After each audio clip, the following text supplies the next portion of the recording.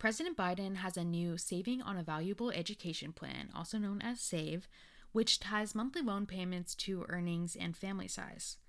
This plan is a revised version of an existing income-driven repayment plan known as Revised Pay-As-You-Earn, or REPAY. The Washington Post explains, quote, income-driven repayment plans cap monthly bills at a percentage of a borrower's earnings and extend repayment periods from the standard of 10 years to as long as 25 years, with the promise of forgiving the balance at the end of that term, end quote.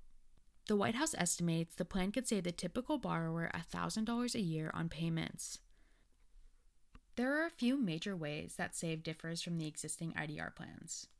Student loan payments are calculated on a percentage of discretionary income, typically whatever a person earns above 150% of the federal poverty line. SAVE raises that amount of income shielded from the calculation of the payments from 150% to 225% of the federal poverty line. Payments for undergraduate loans are now capped at 5% of income above that 225% threshold instead of the previous 10% limit. If you give approval for the department to automatically access your latest tax return from the IRS, you can skip having to manually rectify your income under the new plan, simplifying and increasing accessibility to SAVE. The Education Department will begin to forgive debts of some student loan borrowers enrolled in President Biden's SAVE plan next month. The key feature of SAVE is its pending debt relief. Enrollees who borrowed less than $12,000 and have been paying down the debt for at least a decade are eligible to have their balance wiped clean. It is anticipated that people who attended community colleges and typically borrowed smaller amounts will be able to take advantage of this faster pathway to debt cancellation sooner than most.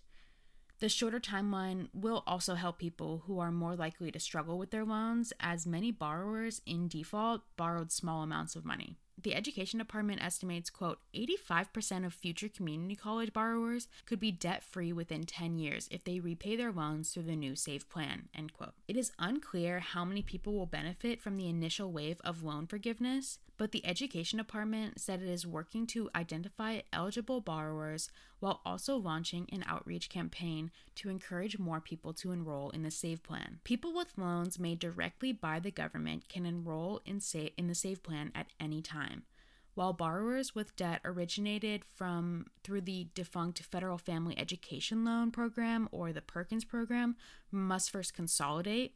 Currently, nearly 7 million people are enrolled in the repayment plan. People who meet the criteria for early forgiveness will have their loans immediately canceled with no action on their part. While people who took out large loans will not benefit from this wave of forgiveness, they could still have a much shorter timeline to debt relief under the SAVE plan. For every additional $1,000 borrowed above the $12,000, borrowers must take an additional year of monthly payments before their debt is forgiven. Thanks for listening. With KCSB News, I'm Abigail Alberti.